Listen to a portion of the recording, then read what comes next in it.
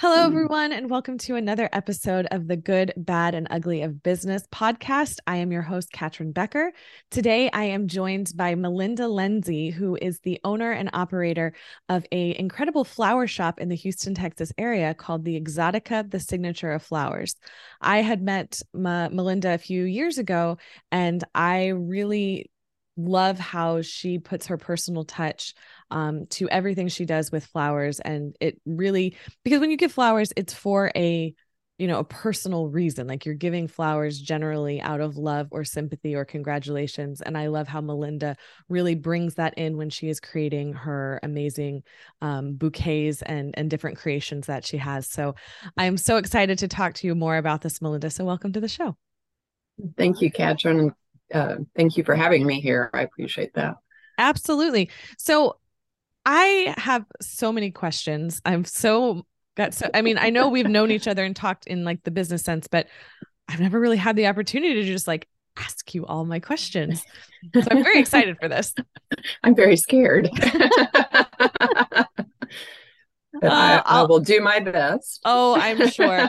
Before we dive in and I ask you a million questions, I'd love for you to give the listeners a little bit of background on kind of how you got to this point. What kind of led you into flowers and how long have you been in business and those kind of background stuff before we get into it.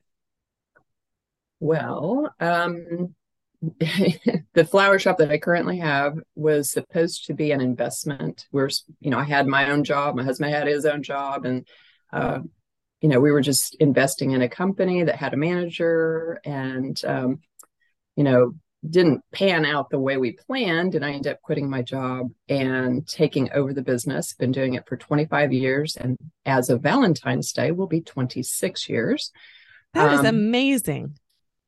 but I guess if you want to go back even further, how I even maybe got here was I think I was inspired by my grandmother because she always had flowers in uh, garden. She was just a flower person. So I think that my grandmother willed this on me because I've been in a lot of different industries, and this is the one I've stuck with for quite some time. So that's kind of the background.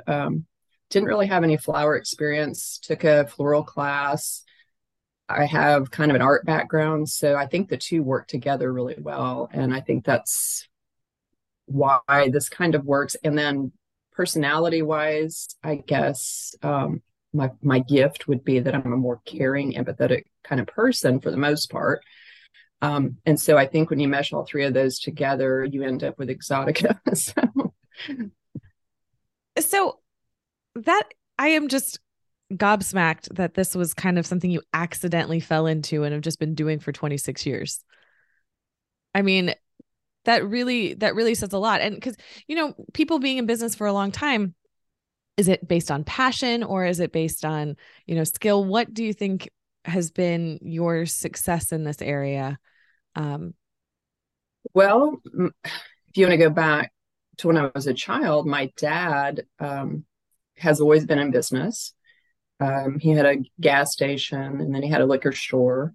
And when I was probably whatever eighth grade is that 13 or 14, he introduced me to a guy that had a fireworks stand. And so literally I've been a entrepreneur since that point because he let me run the entire stand by myself. He'd come check on me and he showed me how to count money and that sort of thing. So um, business is definitely in my background because I've always had my dad kind of be the role model for, hey, this is, that's what I thought was normal.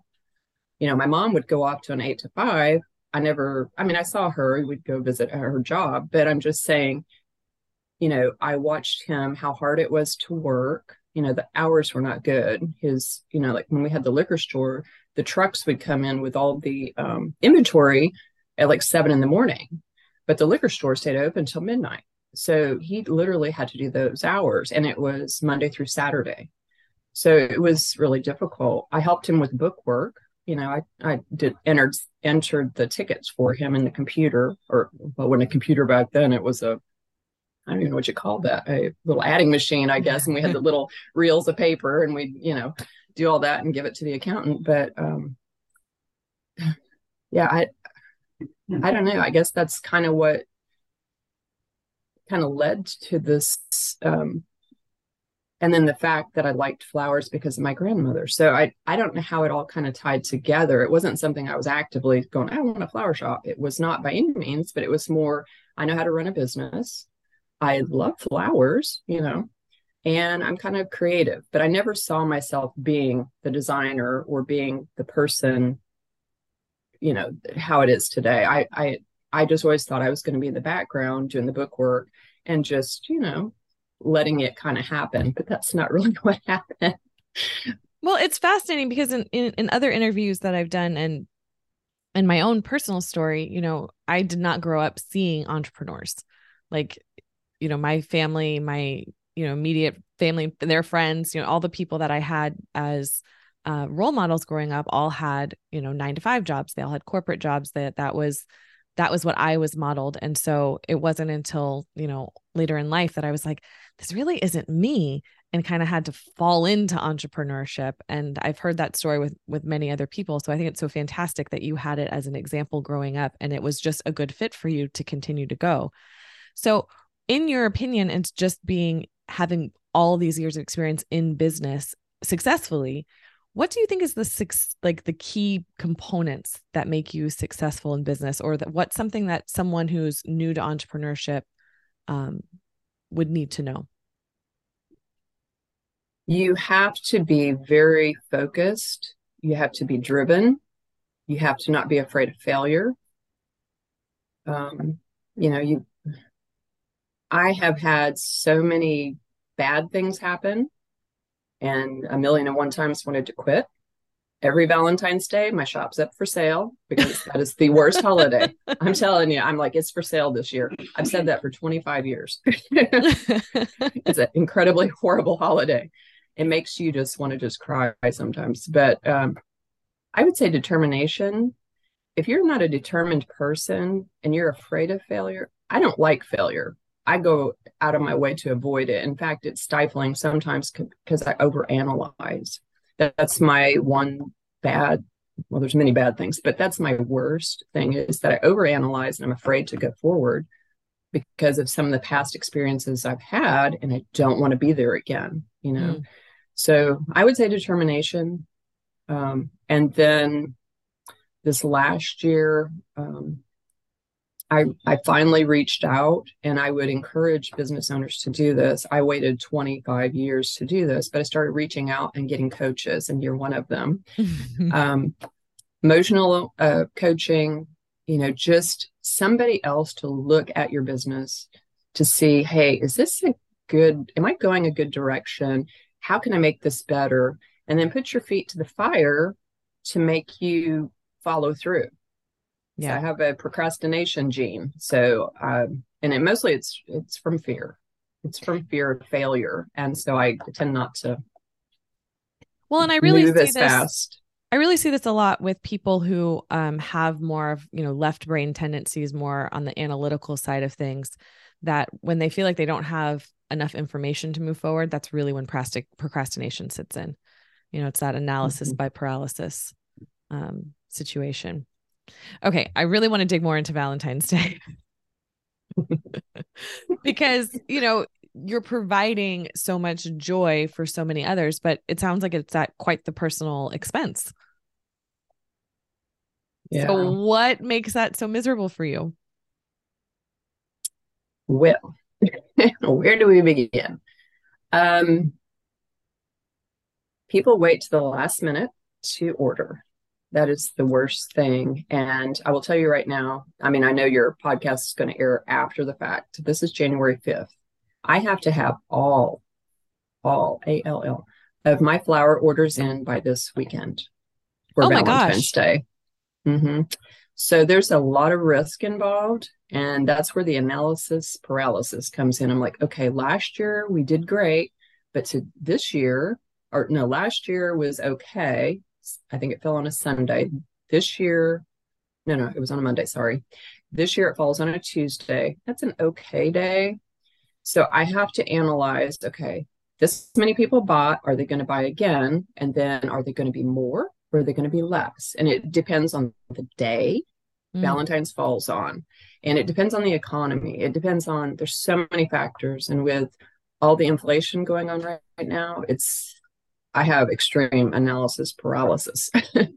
But Do you think so people see buying's an issue. do you think people see buying the flowers as more of a luxury, or is it just it's more a I would routine? say luxury, but I'm going to say, like anything, like with Christmas or any holiday, there's some kind of a pressure there that I feel bad for people that are buying because I think they feel obligated. And then I think they think I'm holding them up so I can get more money, when in fact, I'm actually not marking it up as much as I would on an everyday purchase because I don't want it to look like I'm a price gouger, but yet I'm getting penalized. I'm taking a hit and Mm.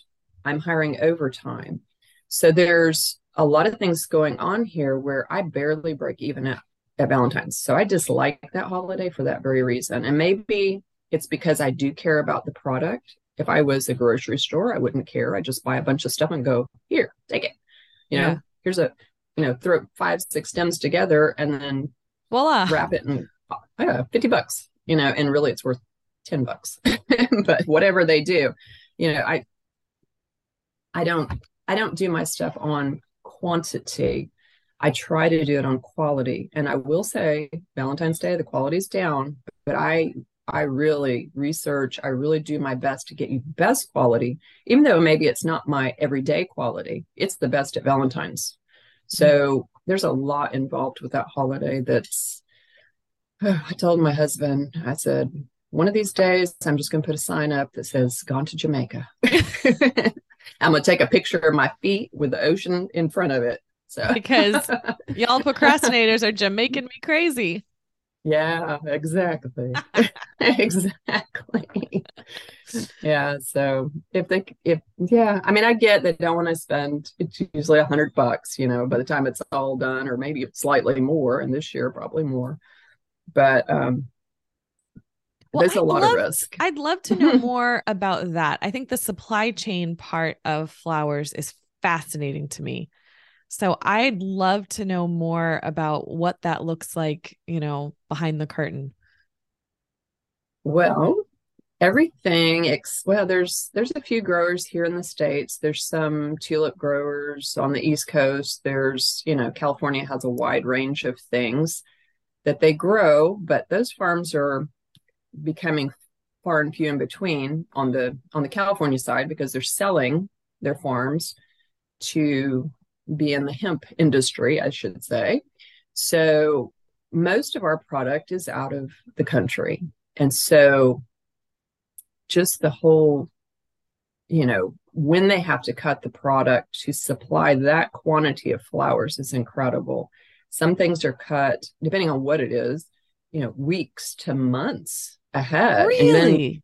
people wonder why their flowers didn't last the normal time. Well, if they normally do 100, but just example, 100 bunches of flowers on an everyday basis, and then at Valentine's, we're talking 10,000 bunches, somebody's got to cut it, somebody's got to inspect it, somebody's got to pack it. So they have to do this way out. They have holding coolers that just hold product. And then they have to package that, they have to ship it. There's just so many things involved. And so, when you get your product at Valentine's Day and it doesn't last very long, don't blame the florist. It's what it is. It's It's such a cut good way too. point. Mm-hmm.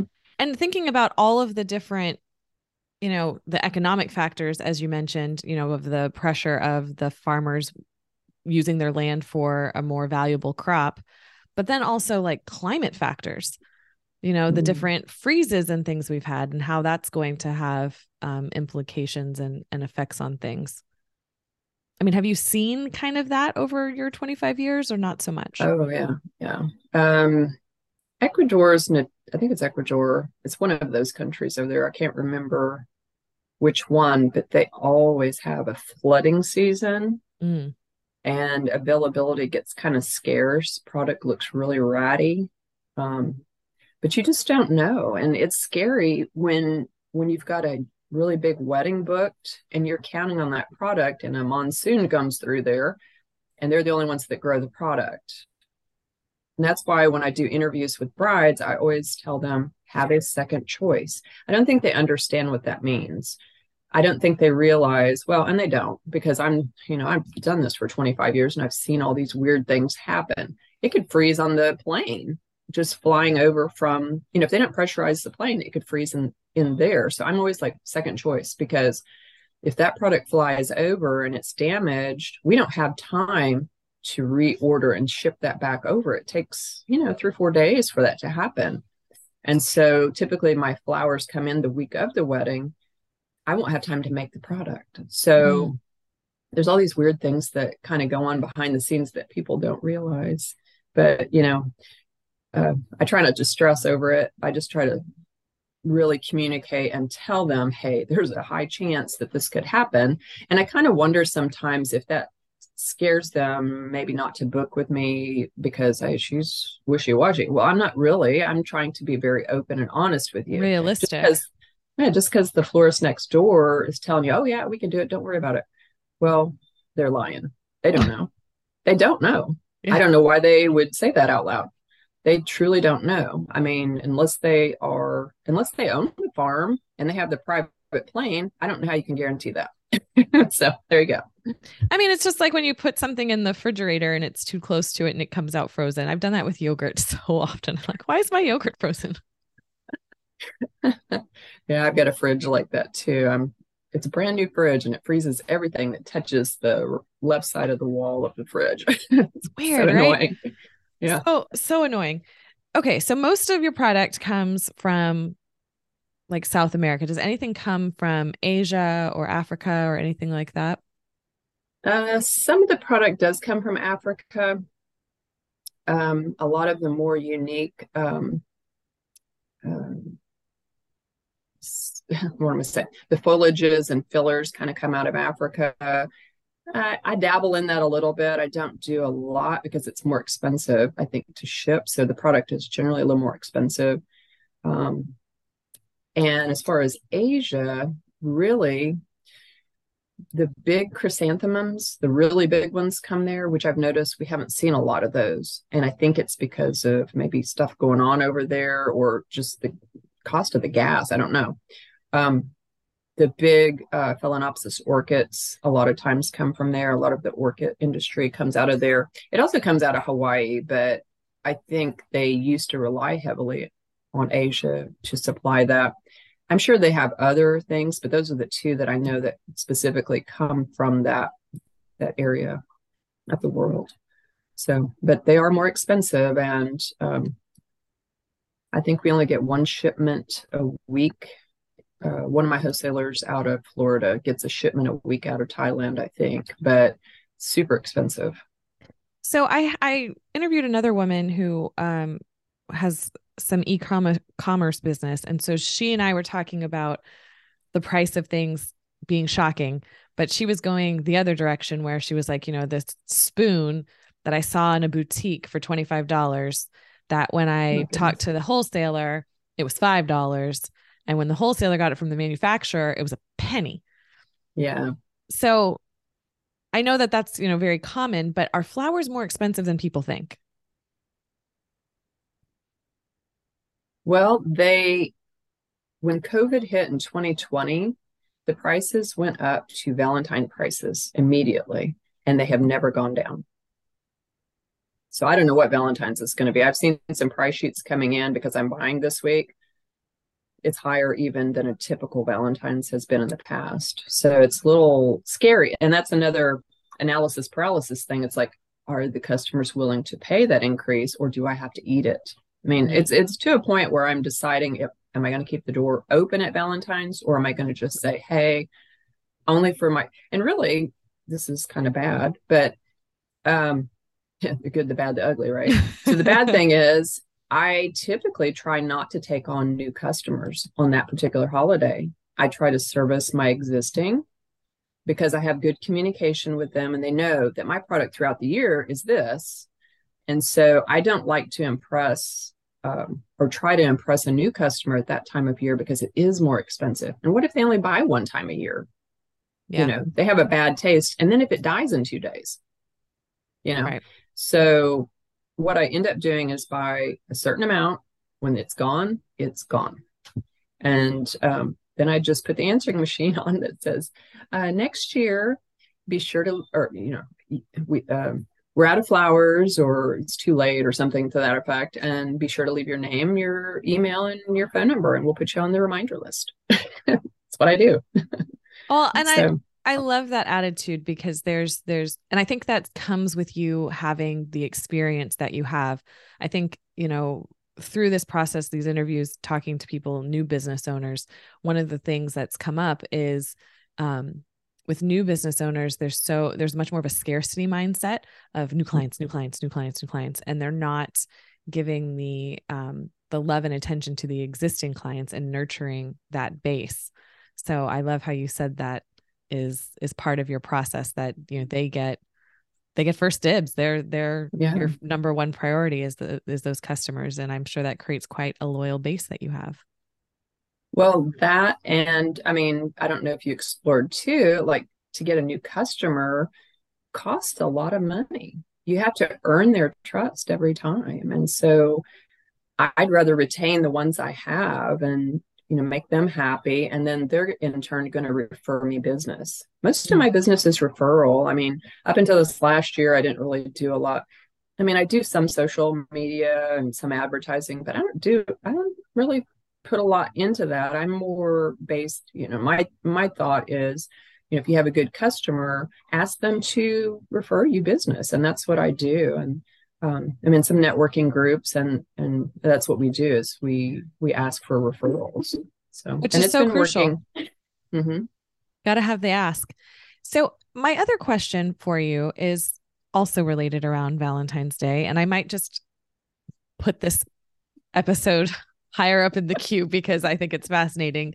Um, that's such a cyclical time where you mentioned, hundreds then to 10,000. So how do you staff for that? And what does that look like in that process of staffing and training, and what does that look like for you? And what have you learned over the years? Because I'm sure you had trial and error. Oh yeah.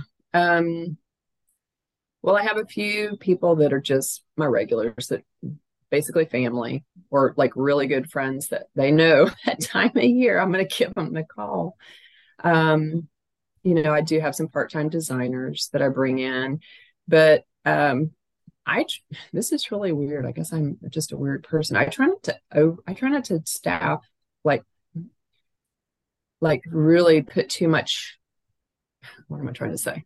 I try not to overstaff because, like I said, I am basically taking care of my existing customers. And yes, I need a few extra people, but if you get too many people, then all your profit, which is very, like I told you earlier, is very thin because the prices are higher. All that profit goes into paying for somebody to work for you. So what's the point of doing it at all at that point? So, um, that's where the ugly part of your interview comes in, is that, okay, maybe I should have hired a few more people and I'm up at 3 a.m. doing these things. But on major holidays or major big weddings or events, sometimes I am literally up at 3 a.m. and doing what I need to do. And then I'm back at work first thing in the morning. It's just kind of and maybe I put that on myself, but, over the years, I've hired people. They don't show up. They don't do a good job, and the sad part is you can't really afford to keep them throughout the year to give them the training they need. So that's kind of, I think, the breakdown too is how do you handle this? It's very difficult. I try to take on most of it myself. And then, like I said, the few people that I know, people that have helped me in the past that maybe just don't do the flowers anymore. They have their, stay-at-home mom, or have another job or something. I say, hey, can you take off that day? And a lot of times they accommodate. They understand how difficult this business is. So that's a good thing. I mean, when we first started out, we just would hire, I remember hiring like 6 drivers, and it wasn't my idea. It was the former owner, because to add to this, I bought the shop, literally signed the papers on Valentine's Day. Another story altogether. But anyway, she still I'm had her noticing a hand in it. theme. Yeah, yuck. And my birthday is after Valentine's, so it's just a whole thing. Oh no. But yeah, she's like, yeah, you just hire anybody to do the driving. I'm like, what? And so I remember seeing this one guy she hired, literally just walked in the shop. We didn't know him. And I'm like, we're giving him a load of flowers. Do we know if he's going to just steal these and sell them on the side of the street? I mean, I really thought that as she said, yeah, we need you to help. And so I was terrified. So at that point, she was kind of in the back making things, and I was more up in the front taking the orders. I just kind of didn't give him but maybe 1 or 2 things to deliver because I was terrified. I didn't know him.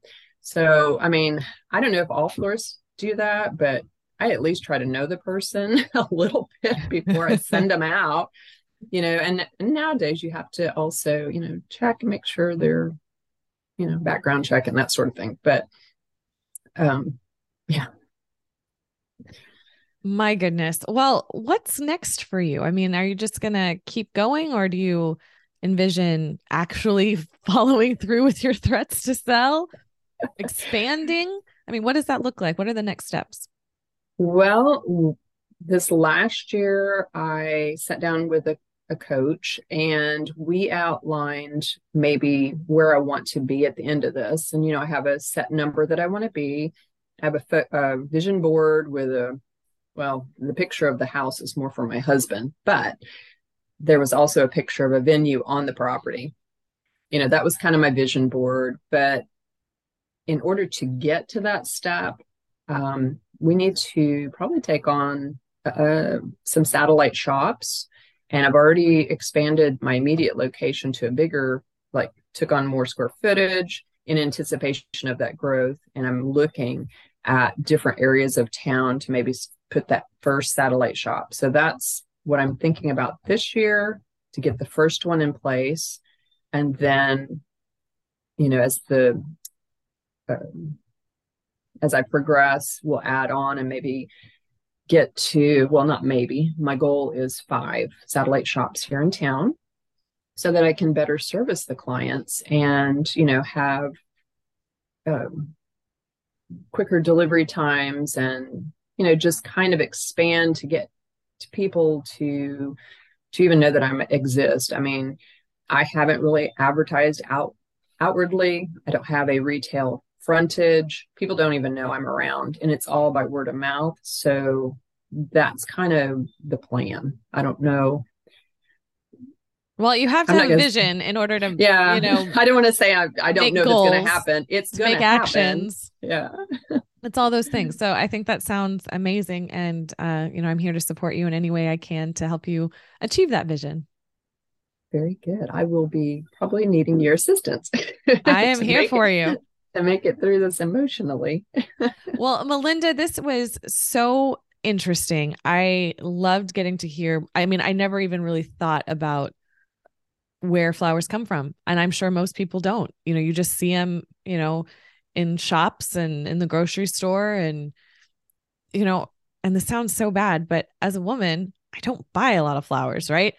Flowers get bought for me. And so I don't really think about the process, but it was really eye-opening. And I really appreciate your time in sharing this and, showing us the good, bad, and the ugly. Well, I appreciate you asking me to be on, and hopefully it was helpful. And like you said, eye-opening for the general public. So love your florist. They do a lot for you behind the scenes that you don't know. Exactly. And whatever event it is, whether it's Valentine's Day or something else, put those orders in early. Yes, please. All right. Well, thank you so much, Melinda. I will have your information in the show notes of this podcast. And you can reach out to Melinda from there. Thank you so much for listening. I appreciate you. Please like and subscribe so you will be notified of future episodes. Thanks so much. Bye-bye.